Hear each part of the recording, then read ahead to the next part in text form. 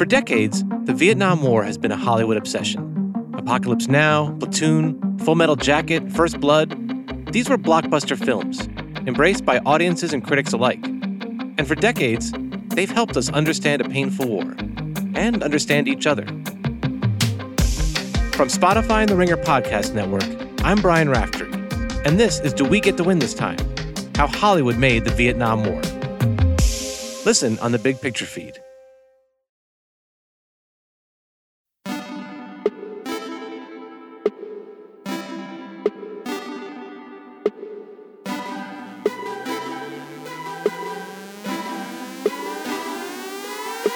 Welcome to the Ringer Fantasy Football Show. My name is Danny Heifetz, and I am joined by Danny Kelly and Craig Horlbeck. And a reminder, we have our rankings up at fantasyfootball.theringer.com that have been updated with our tiers.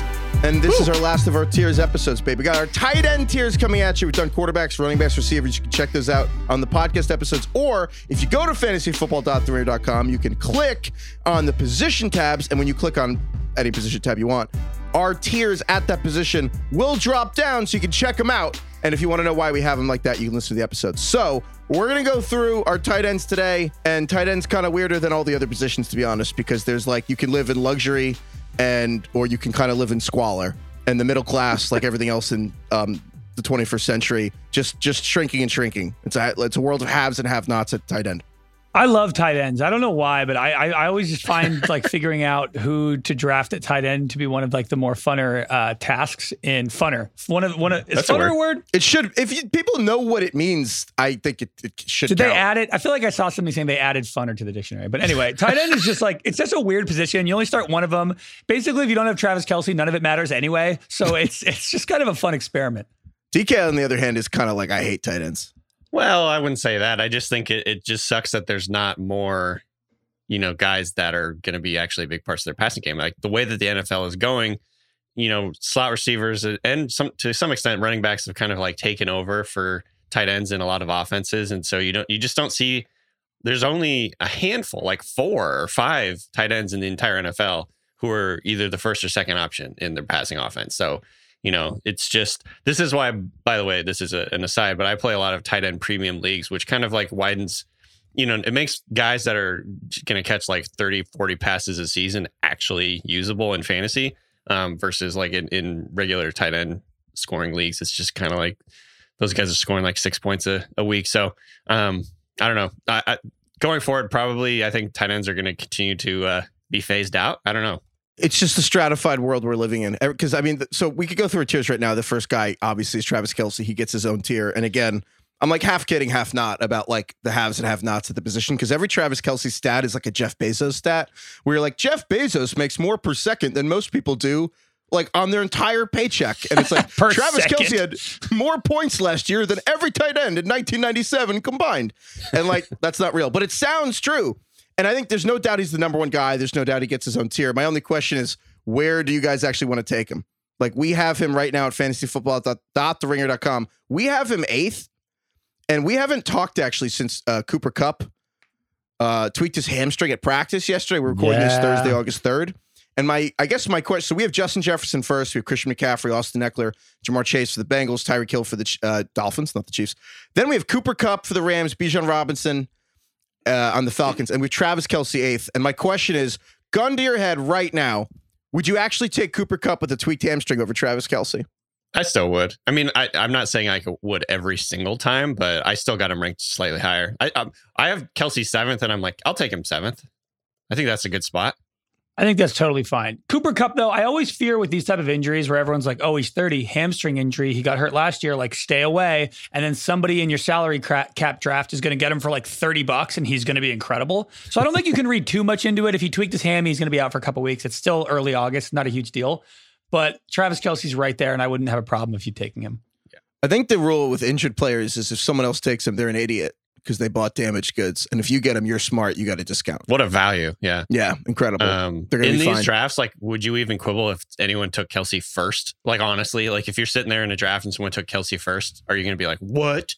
So, I mean, probably, again, the definition of a reach is like, at the end of the day, if you want a player and they're not going to be there the next time you pick. At the end of the day, you can't predict the future. So yeah, if you want Kelce, you can. I would certainly take Justin Jefferson over Travis Kelce. Heifetz, you alluded to it. Kelce scored 90 points more than the number 2 tight end last year in half PPR. Travis Kelce had the gap between him and the number 2 tight end last year, TJ Hawkinson, was bigger than the gap between Hawkinson at 2 and Mike Gesicki at 22. So again, it's a different world we're living in. And the thing with Kelce is he was just a wide receiver, he's basically been a top 10 wide receiver each of the last 5 years. Yeah. Since Mahomes started playing. So what are we doing here? So yeah, you could take him as high as you want him. And again, 34, scary, hasn't missed a game due to injury in a decade. So unlike Cooper Kupp, Jamar Chase, McCaffrey, all these guys ahead of him have actually been hurt. He hasn't. So I feel like you've said that just the perfect amount of times now that he's going to get injured. Yeah, say it one more time. It's like Beetlejuice. No, it's like ice cubes where it's like an odd number is fine, but an even number is bad luck. I have to make sure that I say it an odd number of times. Yeah. Okay. I don't know what this ice cubes thing is, but yes, I agree that you should do that. Kelsey's going to get hurt in week 1, isn't he? Yeah. Probably. Yeah. It's because of you. So yeah, it's my fault. Maybe I'll get it. Maybe we can do a home and away with his pod and he can yell at me. All right. Tier 2, we have Mark Andrews, the Baltimore Ravens. Mark Andrews famously gives DK the ick because he volleyballed a pass that was in the end zone one time, and DK just kind of hates Mark Andrews now. Well, I don't know. To me, it's just I remember that. That's the first thing I think of when I think of Mark Andrews is him volleyball setting a pass instead of just catching it. But at the same time, you cannot ignore what he's done over the last couple of years. You cannot ignore the volume that he gets. He has been over the last 4 years, tight end 3, tight end 1, tight end 4, tight end 4 in the last 4 years. I mean, he is beggars can't be choosers kind of deal with it. I don't love Mark Andrews necessarily, but he is going to be one of the few tight ends that is almost guaranteed to get a ton of volume, even in this Ravens offense, this new Ravens offense, which we don't really know exactly what it's going to look like. I'm pretty sure he's still going to get a ton of volume. I mean, if anything, we might be underrating him. So, because we've been talking about the Ravens being good, and we're like, well, who's, Rashad Bateman, Zay Flowers, Odell could get. I'm like, well, Mark Andrews, what if he's just better than he's been? We have Mark Andrews right now. We have him 29th. And so basically what we have about 24, including Travis Kelce, is 24 elite running backs, receivers, and a Travis Kelce. And then at that point, we're like, all right, that's where if you can't lock in one of those top 24 elite guys at running back or receiver, start locking in quarterbacks. That's where you have Jalen Hurts, Josh Allen, Patrick Mahomes. And if you can't get one of those guys, it's Mark Andrews. That's basically how our top 30 goes. Is there's 25 elite players, and then there's 3 elite quarterbacks, Mark Andrews. And that's basically our top 29 guys. Yeah, the one thing that Andrews has that most of the other guys below him don't is the percentage of targets when he's out there. The big thing with tight end is kind of volume. A lot of these tight ends are good, and if they were on the right teams, they could succeed. Look at Kyle Pitts. Mark Andrews, for his entire career, has basically seen a fourth of targets from the Ravens when he's out there, which is Travis Kelce level. And they don't throw as much because obviously they're also a run heavy offense with Lamar. But that's been what's great about Andrews is he gets the volume that's on the Travis Kelce level. So if they pass a lot more now with Monken, even with more weapons kind of stealing coverage from Andrews, this could be Andrews' best season yet. The other thing that's good about Andrews that is similar to Travis Kelce is he's essentially a receiver, right? He's designated as a tight end, but the dude just does not block. He actually had a 53% slot rate last year, so he's running out of the slot. Compare that to Kelce, who was 36%. I mean, he is out there running routes. He's not being asked to be in line, at least. And I think we can assume that's not going to be the case again with this new offense with Monken. So, this is the archetype that you're looking for in fantasy at tight end is a guy who's not blocking very much. And so Andrews is running a ton of routes. He's obviously got chemistry with Lamar Jackson. To me, the only question is, will the volume increase that we think is going to happen this year in Baltimore, offset what could be an offense that doesn't pass the tight ends quite as much? You know what I mean? I'm a little worried that the Roman offense was very focused on passing to tight ends in that scheme. But I think the volume increase could kind of make up for that going forward. I don't know. They're also not swimming in options. I mean, you have a beat up Rashad Bateman, old Odell Beckham. You have a rookie. It's not Yeah. Have we started calling him Oldell, or are we we can't be first? Did I say that? First on that. Did I say Oldell? You said old Odell, but someone has to have come up with that. Oldell. Oldell. Wow. All right. Well, RIP Odell. So our next tier here, and again, we're just Kelsey and Andrews get their own tier, which is weird, but it works. Next tier here, we got TJ Hawkinson for the Vikings, George Kittle for the Niners, Dallas Goedert for the Eagles. I think this is where tight end gets weird. Yeah. And I have very mixed feelings on TJ Hawkinson. Do either of you have like strong feelings for against? I have strong feelings about TJ Hawkinson. We actually have him above Kittle, which might surprise people. But when Hawkinson got traded to the Vikings, man, he was basically the number 2 tight end in fantasy football behind Kelsey.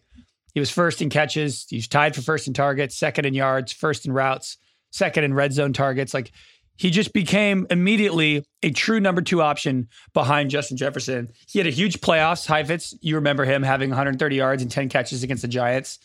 He's young. A lot of these guys are getting close to 30 or over 30. Hawkinson's 26. He's never going to get double teamed because of Justin Jefferson. He's got a full year now. It's impressive that he just stepped into Minnesota last year and was like immediately great. Yeah. And look, the Vikings passed the ball a ton. It's the opposite of what you had to worry about with Mark Andrews on the Ravens. The Vikings threw the ball the third most passing attempts last year in the league. So, and they just lost Dalvin Cook. So I think Hawkinson is actually kind of safe and has upside. So, and he's relatively healthy. So I like Hawkinson a lot. Something that we talked about with both Kelsey and Andrews is that, and Craig, you mentioned it, it's like situation is so important for tight ends in fantasy. And like, if we're really boiling it down, isn't it just like, does this quarterback like to pass to his tight ends? Like, that is the big question. And well, it's the George Kittle problem is like, George Kittle's awesome. He might be the best tight end in the league, talent-wise. But like, there's Christian McCaffrey, there's Deebo Samuel, there's Brandon Ayuk, and that just complicates things. And that's why he doesn't really have a high target share all the time. And TJ Hawkinson, just kind of him and Justin Jefferson. And that's what matters more when you're playing fantasy football.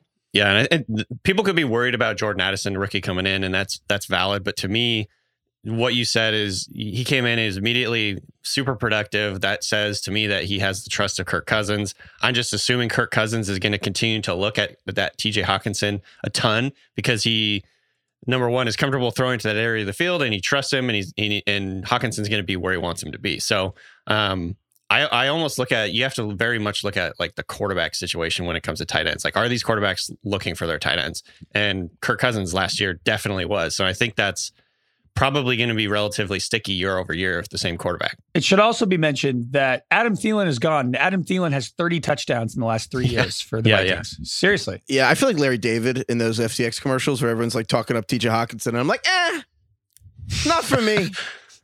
Kind of prescient by Larry David there. Yeah.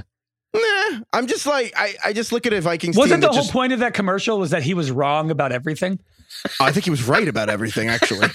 No, it was like, we've discovered sliced bread. And he's like, No, it was crypto. It was FTX.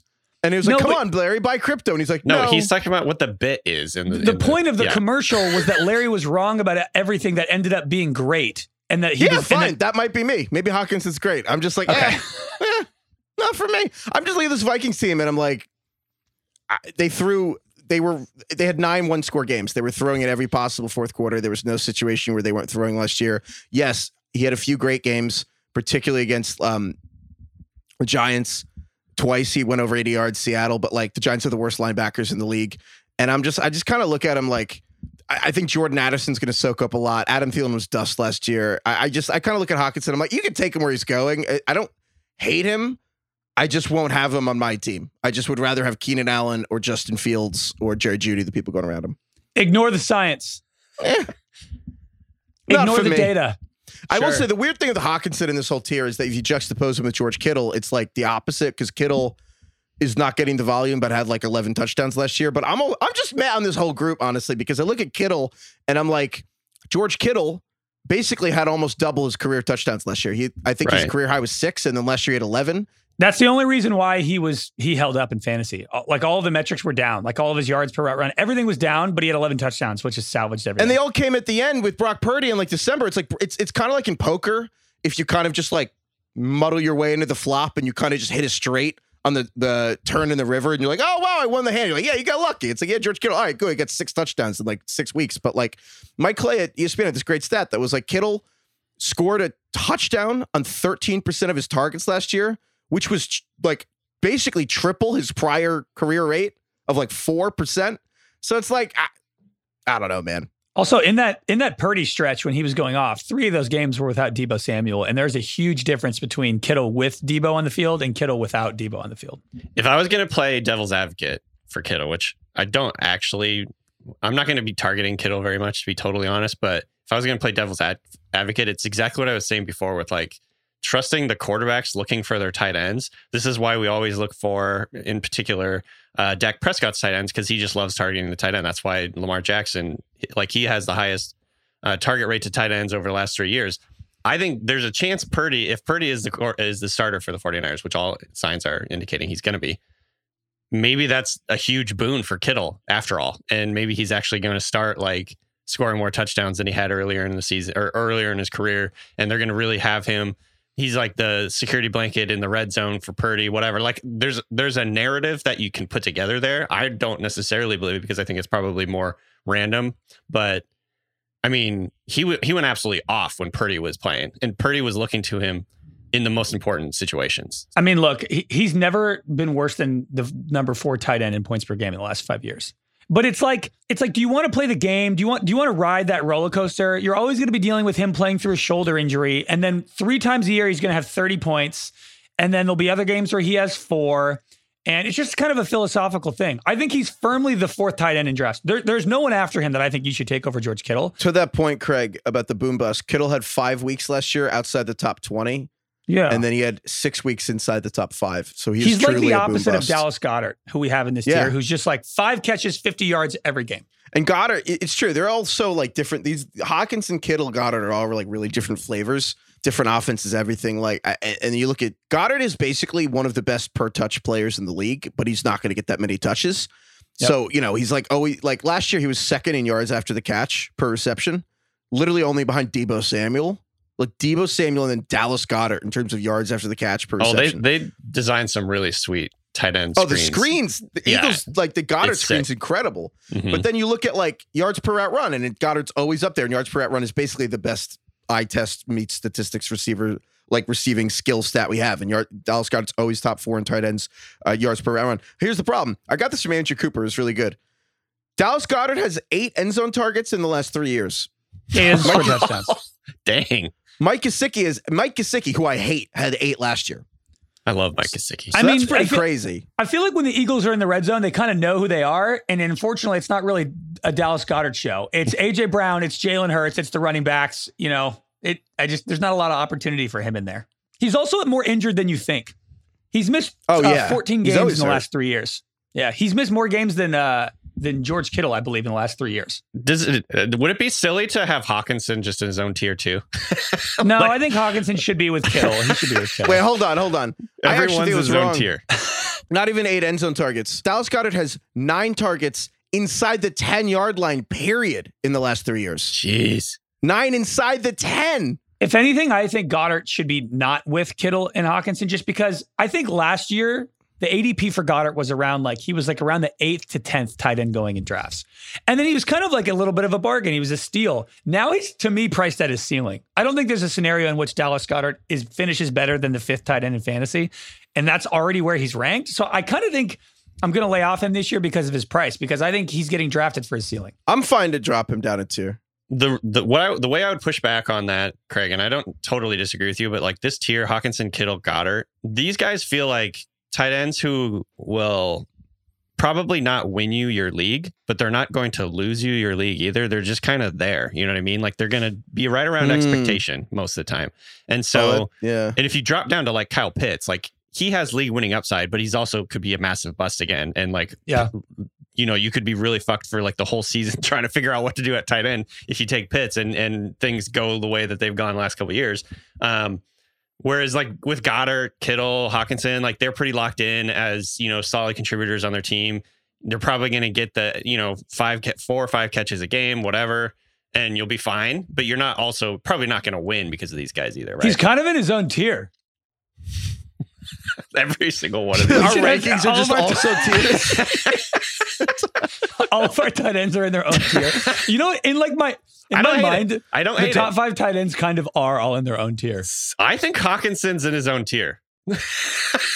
I think Dude, Kittle stop is in a it. This different is- tier than Goddard. No one can take us seriously if we're like, well, Kelsey's a tier, Andrews a tier, Hawkinson's a tier. We can put Kittle and well, no, Goddard doesn't go through. Kittle's kind of a tier. If They're you all around guys, tier. first of all, if you look at our actual rankings, it's Kelsey at 8. Yeah. Then we got Andrews at 29. Tier and then drops. Hawkinson at 48 or 40. 48. And then Tier like drop. way down at 57. Like these are literally like each one is their own tier. So here's the thing.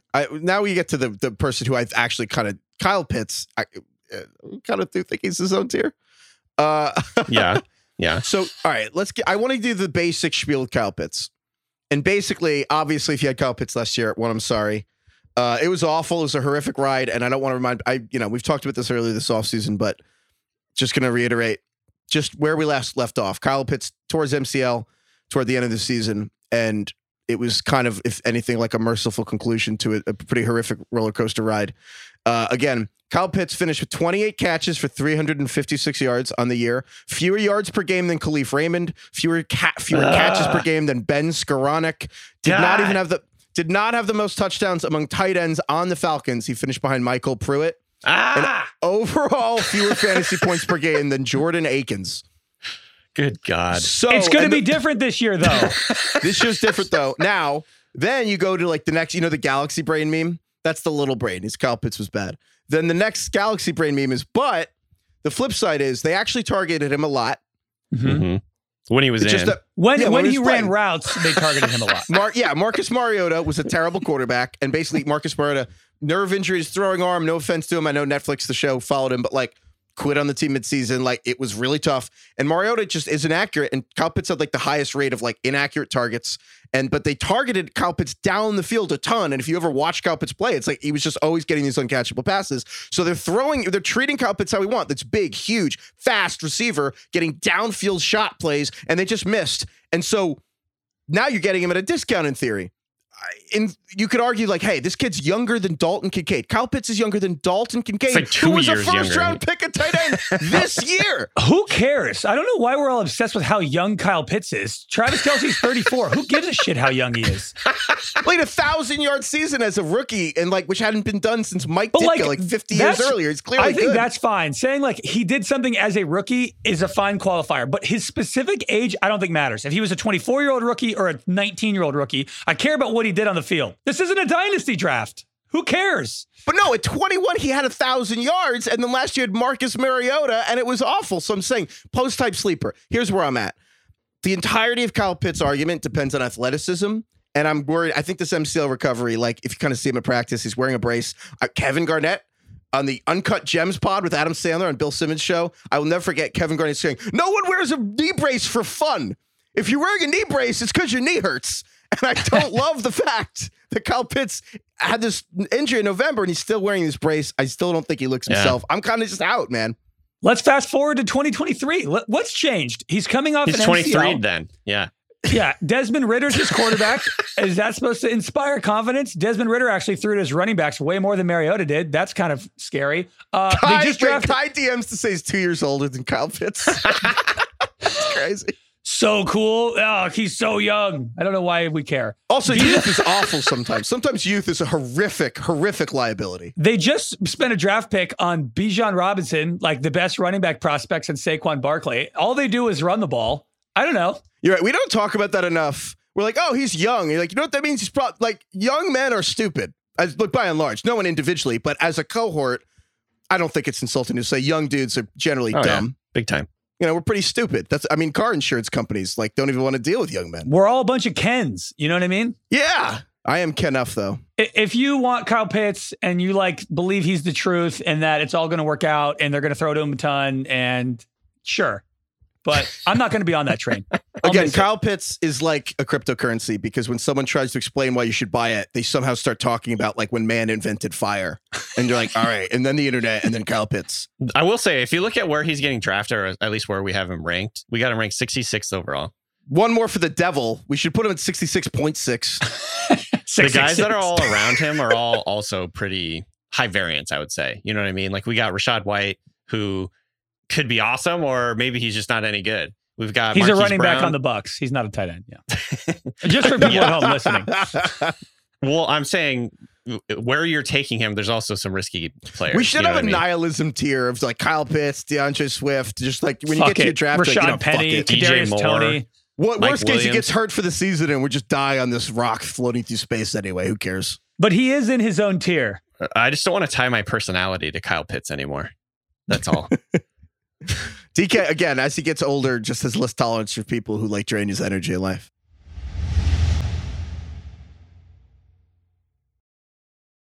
Allstate wants to remind fans that mayhem is everywhere. Like when your fantasy league meets up at your house. Everything's great until the hot plate gets too hot for the tablecloth. Now your kitchen's up in smoke. And if you don't have the right home insurance coverage, the cost to fix this is anything but a fantasy. So switch to Allstate, save money, and get protected from mayhem like this. Not available in every state based on coverage selected, subject to terms, conditions, and availability. Savings vary. Darren Waller, we have in the next tier. And I'm like, to DK's point about players who have upside and downside, should Darren Waller be in the tier with Kyle Pitts? Because he's kind of like old Pitts. I feel like every single week Darren Waller plays, he will be a top 5 tight end, or at least ranked as such. And the question is just, does he play 12 games or Right. not? That's baked into his price. That's why he is where he is. It's kind of why I like Darren Waller, man, because I kind of think about it and I'm like, George Kittle, you know, they do these little summits now of every position, like all the left tackles get together and all the tight ends get together. George Kittle said Darren Waller's the fastest tight end in the NFL, at least among the ones who Really? actually play. Interesting. Yeah, You not know counting what? like Luke Musgrave, who's a rookie this year. Like Darren Waller, of the people who actually play football, Darren Waller's the fastest tight end. And he's got like freedom in the Giants offense. And at the end of the day, the Giants like traded for him. They have a vision for him. And I just think as long as he plays, like he's the biggest person on the team by far. Like, I mean, I kind of forget he's huge. No, I don't know, man. No tight end in the NFL is getting more hype right now than Darren Waller either. Like it seems like every training camp practice, Heifetz, you're close to the Giants. Like every single practice, Yeah. people are raving about You're how at camp, great right? Darren Waller. You're in the back rooms. You're in the office. What I'm are in you the hearing? meeting rooms. Yeah. Yeah. You're texting, your dad and your brother about the team. I'm the slot receiver right behind Cole Beasley. I could see Heifetz being a slot receiver. If somebody put a gun to my head and said, "Did you have to draft Darren Waller or Kyle Pitts?" I straight up, I'm probably drafting Darren Waller. Dude, I kind of think we should put Waller over Pitts. I could argue Waller do. should be ahead of Kittle, man. All right, now you're talking crazy. Why? Why I is don't that actually crazy? hate that either. Why is that crazy? George Kittle's missed 2 games every year for like 4 Yeah, but years. Darren Waller's missed like 20 games in the last 2 years. Yeah, but now he's on the Giants. Oh, right. And their turf field, which keeps everyone healthy. Remember how healthy everyone who plays at MetLife Field is? Waller's missed like, I think 15, 16 games the last 2 seasons. That means he's well rested. I you know what? There's something to that. Age is just a number. The closer I get to 30, I'm like, I still feel great. You This know is what a I mean? good market advantage of like everyone's like, oh, I want youth. We're like, no. Youth is wasted. Youth is wasted on the young. Youth is wasted on Kyle Pitts. Seriously. Draft Darren Waller. How about that? Be an adult. All right, next tier here. This is the Darren Waller tier still, right? I think Darren Waller goes up with. I think Darren Waller. I wouldn't mind leapfrogging. I think he's with Pitts. I think it's the same tier. I think so too. If Spiritually. you're going for gold, you're like, this could blow up my face, but I'm going this is a Ricky Bobby first or last move. That's what Darren Waller and Pitts are. I like how little these tiers are. Yeah, Tiny little can you tiers. recap? It's where like we are? tapas. It's like tapas. Yeah, yes. It's the Recap Travis these appetizer Kelce- tiers. Travis Kelce's tier 1. We have him 8th. Then Mark Andrews is tier 2. We have him 29th. Basically after Allen and Hurts are gone. And then we have tier 3, which is TJ Hawkinson on the Vikings, George Kittle on the Niners, and we got Dallas Goedert on the Eagles. Kind of bumping it down really with Kyle Pitts and Darren Waller, right? You're telling me you're not taking Darren Waller over Dallas Goedert? Get out of here. I think we need to flip it. I think we need to get Craig, do you we gotta have it get- ranked that way? no.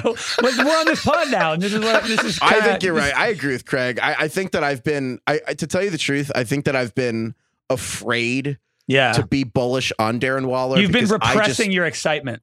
Because exactly as Craig said, it's like at the end of the day, here's the flip side, and maybe we're underplaying this. Darren Waller's 31 years old and has literally 2 healthy NFL seasons to his name. And they were before, and they were like, so it's a little freaky to be like, oh, well, this will be fine. They're already managing his workload to keep him healthy.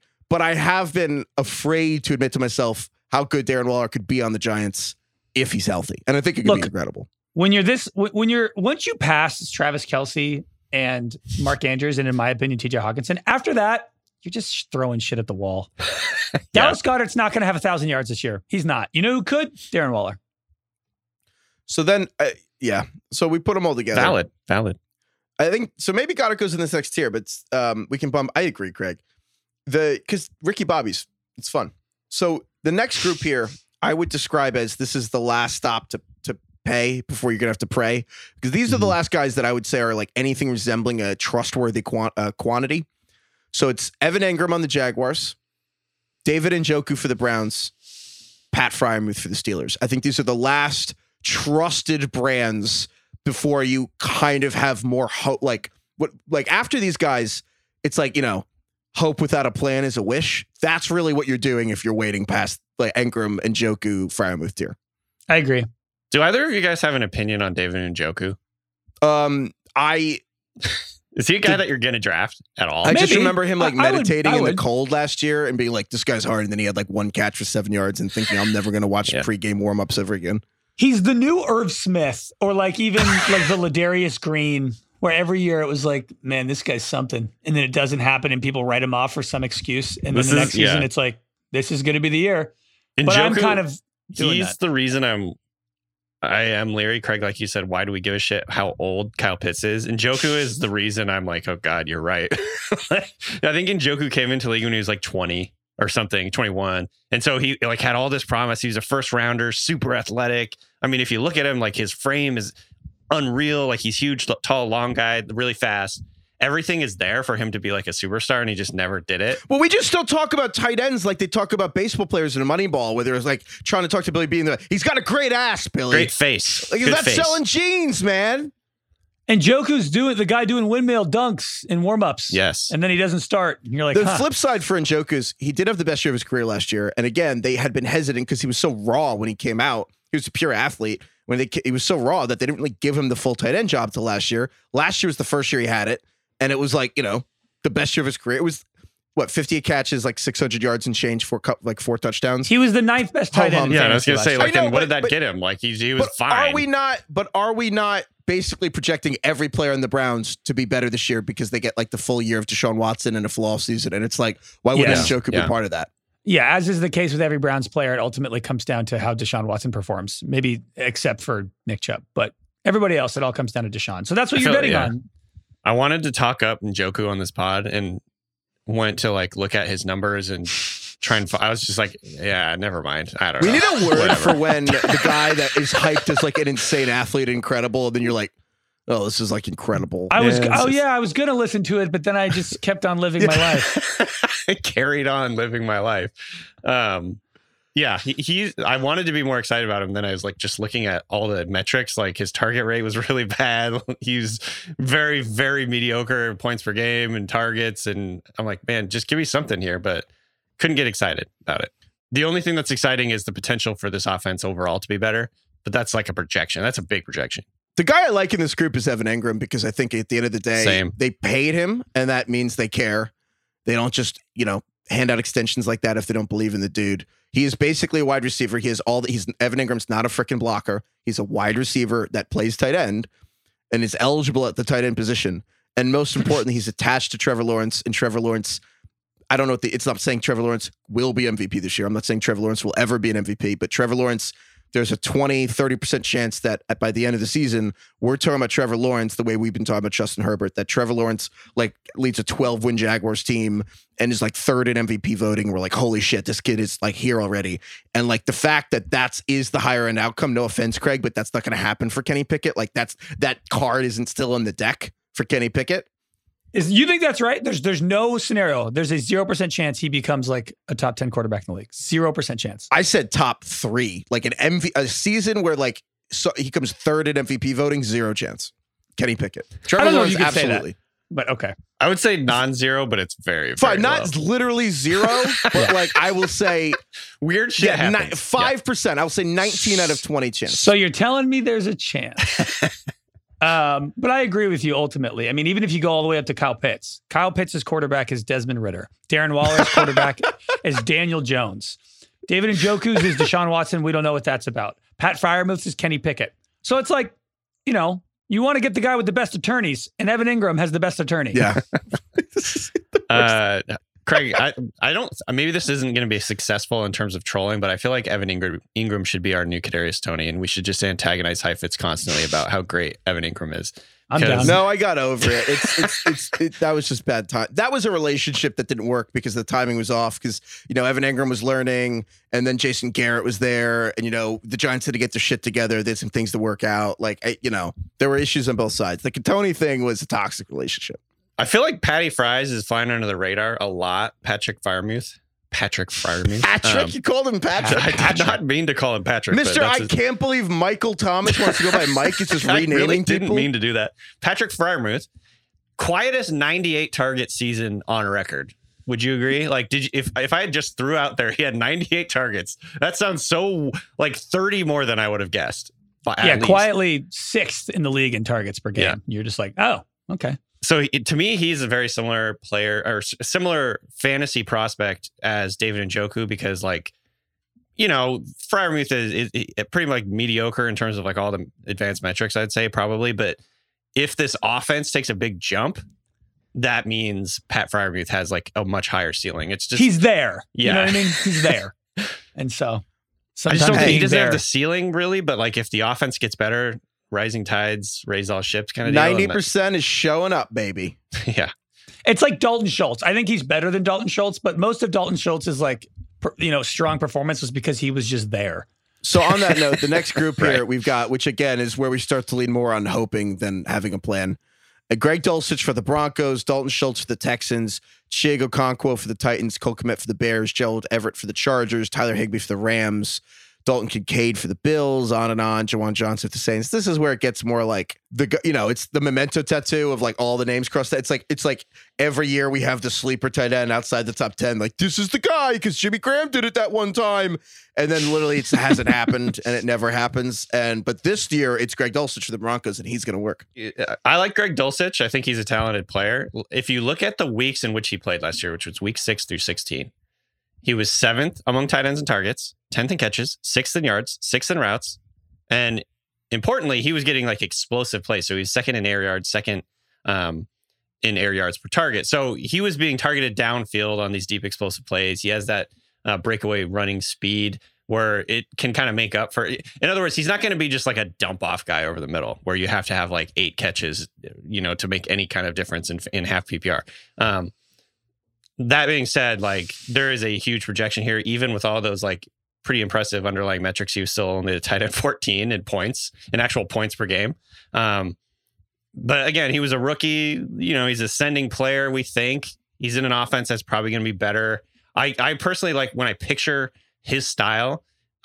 He fits perfectly with the play action, run heavy type thing where they can use him on play action fakes, and Russell Wilson can hit him in stride. And he can run for yards after the catch and create explosive plays.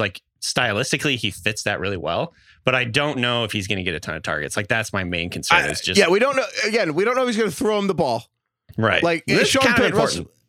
Dalton Schultz, the Texans, hey, CJ Stroud, rookie, throwing to the guy that the Texans signed because, they needed to spend cap money to hit the floor. Chig Okonkwo, Titans played 40% of snaps last year. I think it was actually less than that.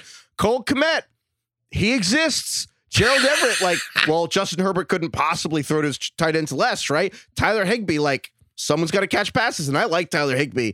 But, dude, if you're hearing this conversation we're having right now and thinking, oh, my God, this is depressing, that's why we have Travis Kelce as a first-rounder. Higbee's interesting, I will say. He had 108 targets last year. Take Kelce or Mark Andrews. No, I'm not saying not to. Yeah, I know, but I'm just saying this conversation, all I can really think about is, what's cool?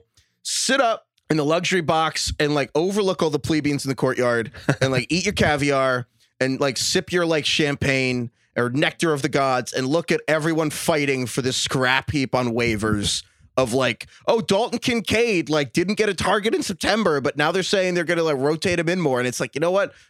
Just don't do that to yourself. There's it's two just Daltons. Not a fun way to live. There's 2 Daltons in this tier, guys. That's a red flag. I will say Kincaid, I think, is worth noting because Kincaid, the argument for Dalton Kincaid is that he's basically going to be a rookie receiver, hopefully, because rookie tight ends, they're contributing more, but it's still hard to contribute. I think the argument is that Kincaid could peak at the end of the season, and it's like he's kind of like Fields last year with Justin Fields. You cut him maybe, and then he was like the second half of the season, like one of the most important players in fantasy. Kincaid could be like that if he went down the stretch, but I kind of don't expect Dalton Kincaid to be good immediately. He's like a huge waiver priority to me in October. I think the guy that stands out to me as the most likely to emerge out of this group is Gerald Everett. He's a Glansberg. We have not mentioned him whatsoever. He's attached to one of the best quarterbacks on the planet. He's playing in a new offense under Kellen Moore that could make him a big focal point of this offense, frankly. And I think he's good. You know what I mean? Like he kind of gets remembered because he, I can't remember. He fucked up somehow, and there was like a pick six late in the season. He basically, there was like a long 40-yard play. Right. I think to him. Yeah, he made after the catch. He was tired, and they tried to run no huddle and run a play in the end zone, and he just kind of gave up on his route and was like, I'm good, I'm tired. Herbert threw to him, and it was a pick six. Well, he was trying to motion to get out of the game, too. He was like, sub me out. And then they're like, no huddle. And then they threw it to him, which is and he was gassed. Yeah. I think this is the same game Herbert got his ribs imploded. Oh, was it? So that's what people remember with Gerald Everett. But to me, he's a good player, and he's going to be in a good offense attached to Justin Herbert. I like him. I think he could emerge out of this Kellen group. Moore is that coordinator now for the Chargers, and Kellen Moore was the guy overseeing Dalton Schultz being relevant. And frankly, Gerald Everett's way better than Dalton Schultz in a vacuum to me. Dalton Schultz was like a top 4 tight end one year, which I still can't believe. That happened. I think you're right, DK. I think this is actually like the best one of the show. Gerald Everett's virtually free. I think this is an freaking excellent, like high upside backup tight end. And it's the kind of guy that you want on your bench instead of waivers to start the year. And like, it is not insane at all to me. Gerald Everett finishes as a top 10 guy. Yeah. This is, I think that is a great horse to bet on. And it's just common sense. It's like you're betting on the Chargers offense as opposed to Joe Lombardi with this, frankly, we don't talk about it enough, really just an old school approach to football. Cause this it was Vince Lombardi's grandson, right? And it's like Joe Lombardi, it's like incompletions are bad.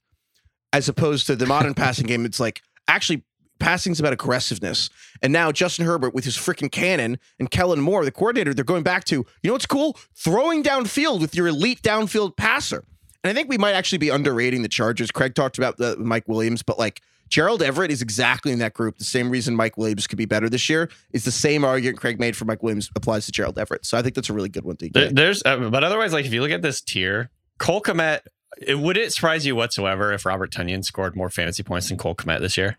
It wouldn't surprise me if Cole Kmet was like not on the team by November. Well, he just got extended, Craig, but he got extended because he's going to be blocking a lot. I don't think about Cole Kmet. Same. I don't think about him. Then we have Juwan Johnson, who literally he's one of 3 tight ends on the Saints. Taysom Hill's also there. Foster Moreau's also there. Thirst trap. Stop. This is grim. I don't know. So I think if you're going deep cut and you're in a deeper league or whatever, you need more tight ends than this to pick one other guy. The other 2 guys I'll say is if they had like priority waiver guys that if 2 weeks in, they're having good. Tyler Conklin with the Jets. I'm not saying draft him. I'm saying if Aaron Rodgers decides he likes Tyler Conklin, I think Tyler Conklin could like fucking lead the Jets in touchdowns in the world, but that's Rodgers' thing. I wouldn't bet on that. The guy that I think is straight up underrated is Jake Ferguson, who's the tight end for the Dallas Cowboys. That's a good one. I'm not saying necessarily draft him. I'm saying that there's a world where Jake Ferguson is just like Dalton Schultz light, and he's again like outside the top 30. Again, he's just a waiver tight end. Jake Ferguson is just the starting tight end for the Dallas Cowboys. I like that one a lot. What if Irv Smith puts it together though? I would literally never draft Irv Smith in any context. He's only 24. He's young. On the bet, that's actually insane. Irv Smith is 24. I feel like he's already had 3 season-ending injuries. Yeah, he has. He came into the league when he was 20. Doesn't matter though. He's 24.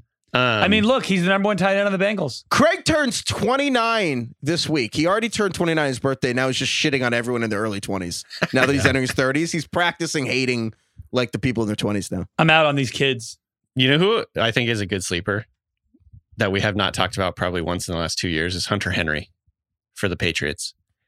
Sounds like he is the established starter. They signed Mike Gesicki in free agency, but they see him more as like a he's not a tight end. He's an Evan Ingram. But like Hunter Henry is going to be on the field every play, and he's done it in the past in terms of like being a fantasy factor. I think this offense is going to be so much more coherent and just frankly way better than it was last year. Hunter Henry, again, I don't think he has like a high ceiling, but he could be a guy that comes in and is like a top 10 tight end. It would not be surprising to me. I think that's a really, really good one. And the same thing, Matt Patricia to Bill O'Brien, it's hard to quantify how much that's going to change the offense. Can we talk about tight end handcuffs, guys? Oh, that's the most depressing sentence I've ever heard. As long as we're digging in crates right now. Oh my God, end. Jesus, DK. What? Tight end handcuffs. Yeah, this is the only tight end handcuff I'm going to mention. Isaiah Likely, guys. On the Ravens. Okay. This is okay. In the 3 games that Mark Andrews missed last year, Likely averaged 13 and a half PPR points per game. That would have been second if he did that over a whole season. He's essentially Mark Andrews if Mark Andrews gets hurt, which you can't say that about almost any other tight end in the NFL because it just doesn't work that way. Generally, if like a good tight end gets hurt, the team will just give the targets to the receivers instead or whatever. In Isaiah Likely's case, like when he's done it, when he's come in, he's produced and he's actually I think he's actually a pretty good player. So, you don't have to draft him, but he's the type of guy that you could pick up on waivers like as the season goes on, and he's a tight end handcuff. What do you got? So let me ask you this, DK. If you draft Mark Andrews, do you think you should draft Isaiah Likely, kind of cover your bases? I mean, it depends on how deep your roster is, of course. Like, probably not. But like, have him on speed dial. I would spend, and if Mark, I think the other answer to your question, Craig, is if Mark Andrews had a season-ending injury, whether or not he's on your team, I would spend an outrageous amount of my free agent auction budget. Like 75% of it. Yeah. I maybe 90. I'm not even kidding. Dude, all right, this is not true or going to happen. I'm not saying things that are factually true. I am saying how I feel when I watch Isaiah Likely. When I watch Isaiah Likely play, because he's on my fantasy team. When I watch Isaiah Likely play, I have him in my. This is like holistic fantasy football. I think he's going to be a Hall of Famer. That's wrong. Isaiah Likely will not be Hall of Famer. But every time he catches a football, I'm like, this is the greatest player I've ever seen. If you're into preseason DFS, Isaiah Likely, man, get him on your roster. Isaiah Likely is incredible. If you're into preseason DFS, you need to figure it out. Touch grass. I mean, I like preseason DFS. I don't play it, but it's great. I love watching preseason. Should we games. have a preseason I love that people have DFS skin in the league? game for preseason games. Is it the game tonight? The Hall of Fame game? Thursday? Oh yeah, we even talked. Well, this is going up Friday, so it already happened. I can't even tell you who's Should playing. we have score predictions for the Hall of Fame? Browns versus who are they playing? Is it Seattle? Jets. The Jets. Dude, Zach Wilson night. Hell yeah. Oh my God. I took JetBlue here. I was thinking of Zach Wilson. This will be the closest Zach Wilson ever gets to the name Hall of Fame. Good for him. Harsh, but hilarious. You know, Zach Wilson's uncle founded JetBlue, right? What? Oh, that good reference, Ifits. I forgot about that. No, it's just a fact. Yeah, no, it's. I took JetBlue to. I'm in Boston right now for a wedding, and I took JetBlue, and I was just like, dude, Zach Wilson. Ironically, he drove like 10 hours to like work out during the off season. I'm like, your uncle owns a plane company, right? Like, you could just your uncle owns an airline. You can just get some fucking flights, dude. Wow. Whatever. Didn't know that. Yeah. Could have gotten around more efficiently. Probably anyway, had a tough life. How do you get into the airline industry? How do you own an airline? You were born in 1874? I think earlier than that. I assume it's a Peaky Blinders situation. It's like, how do you own gin? It's like, well, first you have to run a gang. Right. And then all right. Emails. One, I want to shout out someone who added us on Twitter. The Stetson Bennett age thing, who I do think Stetson Bennett might get playing time for the Rams this year. That's another one. Anything happens to Stafford. But so someone pointed out that Stetson Bennett was on the same college. So Sony Michel, the running back, retired. I think last week, and we didn't talk about it because he, doesn't matter for fantasy. But someone reminded us that Stetson Bennett was on the same team at Georgia as Sony Michel, which is insane. Oh my gosh! So I need to pull this up because I need to get this exactly right. Wasn't Sony Michel on the same team as Todd Gurley? Yeah, I think so. I think they overlapped. Did we decide yet if Stetson Bennett actually graduated college? I heard that he was in college for like 6 years and never even graduated. That would be the funniest thing. Wait, hold on. I got it. Stetson Bennett and Sony Michel were on the same team together at Georgia. Sony Michel retired this week. That means Sony Michel was drafted in the first round, played for 4 different NFL teams, won 2 Super Bowls, and retired while Stetson Bennett was still in college. Stetson Bennett's 25 years old, by the way. Stetson Bennett kicked off his parents' health insurance. That's how old he is, still in college. And Todd Gurley and Sony Michel only overlap for 1 year. By the way, Todd Gurley, happy birthday. It's August 3rd. Oh my God. How old is he? He's my age, 29. He's God pretty damn much it. the exact same age as me. So, Happy Tom birthday, Brady. Craig, by the way. And Tom Brady's birthday. thanks. Oh yeah, happy birthday. Thanks, guys. 29 is a big one. Shut up.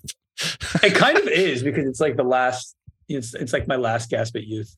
Yeah, Yeah. you're in the death throes. Yeah.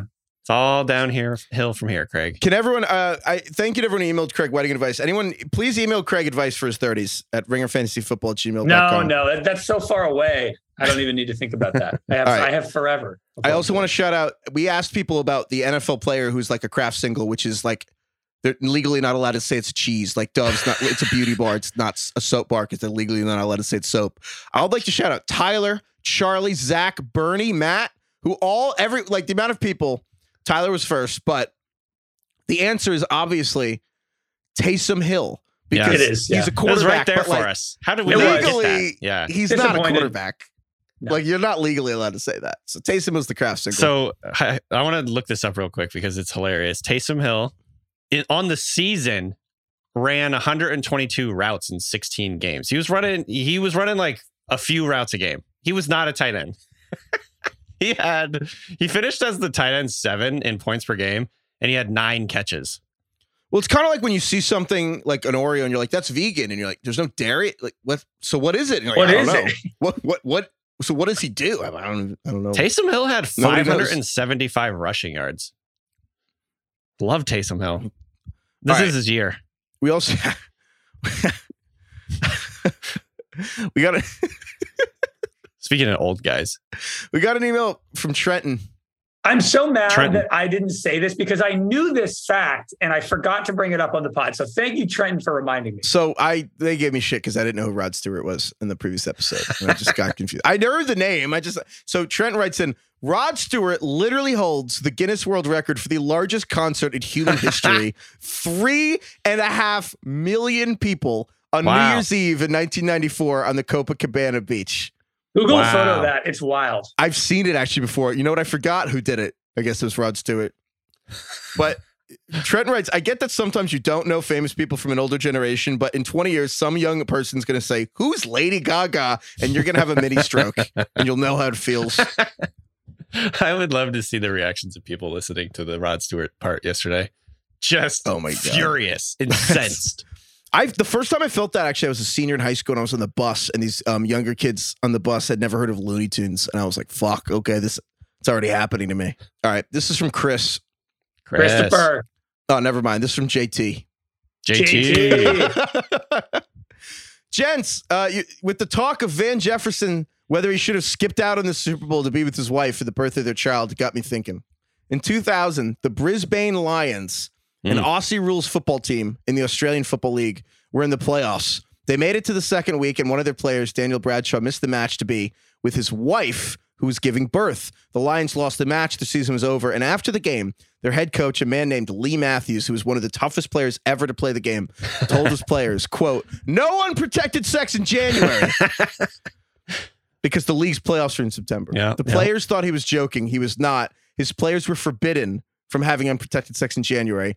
Didn't want to risk his players missing the playoffs. The result, 2001, 2002, 2003, the Brisbane Lions became the first team in almost a half century to win 3 straight championships. Dude, No way. this is a crazy awesome analytics, like way to get an edge, man. No one's gone for think about like your sleep patterns when you have a newborn. I mean, I'm sure a lot of these professional athletes have people that can watch their kids, but yeah, this is a sweet edge. I like this a lot. I love this. And every team should be doing this for whenever their league's playoffs Craig, this are. is what I said to you when you're like, oh, if you're Patrick Mahomes, you're not going to go to the Super Bowl. I'm like, dude, you got to fucking plan better than that. Okay, yes, obviously. But if you're, if you're in the situation, if you're in the situation, you play the game. No. That's If what the the money's condom for. breaks- You get Patrick Mahomes gets $45 million a year. He's going to leave in the fourth quarter. If the condom breaks, you're playing the game. I'm sorry. We were also talking about dads who didn't really appreciate very thoughtful Christmas gifts. In the early days of laptops, computers, and I left this person's name out in case it was really heartbreaking for them, but there was a default pinball game on your early computers that came installed. Pinball Space Cadet 3D, which I remember vividly. love that game, and I completely forgot about it until right now. Amazing game. I kind of want to just go play it right now as soon as the show ends. Wow. My dad used to play on this constantly. I'm talking on a daily basis. It became part of his routine from decompressing at work that he would play this for at least 15 or 20 minutes a day. And my dad is also notoriously impossible to buy presents for. So when my siblings were all between 11 and 15, we scratched together the money to buy what we thought was an unbelievable Christmas gift. We got him an actual version of the same pinball machine, which was not cheap for teenagers. Love that. Love that. It continues. I cannot describe how excited we were to give him this gift. Flash forward to Christmas Day. I could barely contain my excitement to watch him open it. And I vividly remember the look on his face as he opens it and gives a non-enthused, "Oh." Well, what did he think it was? It's a pinball machine wrapped in wrapping paper. You know what I mean? I don't think it was a full size. It was like half size, but it was huge. Okay. And he says he plays the first game, lasts about 30 seconds. He loses, and he says, "There's a lien on this." Oh my God. And he never used it again. And that same day, that Christmas Day, he was playing the video game pinball as the other real one they just got him. He kind of put it in the garbage. Wow. You know, there's two lessons here. Not only do dads like what they like, Yeah. but they don't give a shit about your feelings. When you get to a certain age, they're just like, I don't care that my children spent all this money to get me a really sentimental gift. He's like, fuck it. I'm just going to openly play this video game in front of my children on Christmas Day. I don't think it's that they don't care. I think they're completely fucking oblivious to the idea. You know what I mean? Like there's a difference there. It's a slight distinction. They're just fucking oblivious. The whole time, Heifetz, you were reading this, I just thought to my dad answering a text message with K. Oh, yeah. It's just oh, dude, parents can't. My dad just texted me, "Okay, call me right now." And I'm like, "Dad, you all right?" He's like, "Yeah." So the Giants got Darren Waller last week. You didn't tell me. That's really funny. I just loved it. It's like that generation, the baby boomer generation and older, being terse. It's just a part of their identity. They never had to use an exclamation mark in their life. Remember a decade ago, this was a thing. I read an article about how Goldman Sachs partners had to be people were trying to explain to partners that writing an email without an explanation point at the end was aggressive, and trying to explain all these 50-year-old Wall Street guys about the feelings of the 20-something analysts that worked for them, and they were like, "Wow, these kids are fucked for life, aren't they?" There's a meme I've seen on Twitter that it's basically how to write an email now, and it's like, "Hi, I'm writing to you about this!" exclamation point. And now I'm not using an exclamation point in my second sentence, so I don't look like a psycho. And we're back to exclamation points with our third sentence. It's dude, I don't think I've ever written an email without an exclamation point in it. You look like a psycho if you don't. I mean, I remember I didn't even realize, but also how aggressive it is if you end a text with a period. Yeah, that's especially bad. My dad always does the ellipsis. He does the "what's up?" ... And I'm like, what are you trying to say? How was your night? ... I'm like, did you hear something? If it was anyone but your father, that's kind of sexual. What are you up to tonight? ... There's a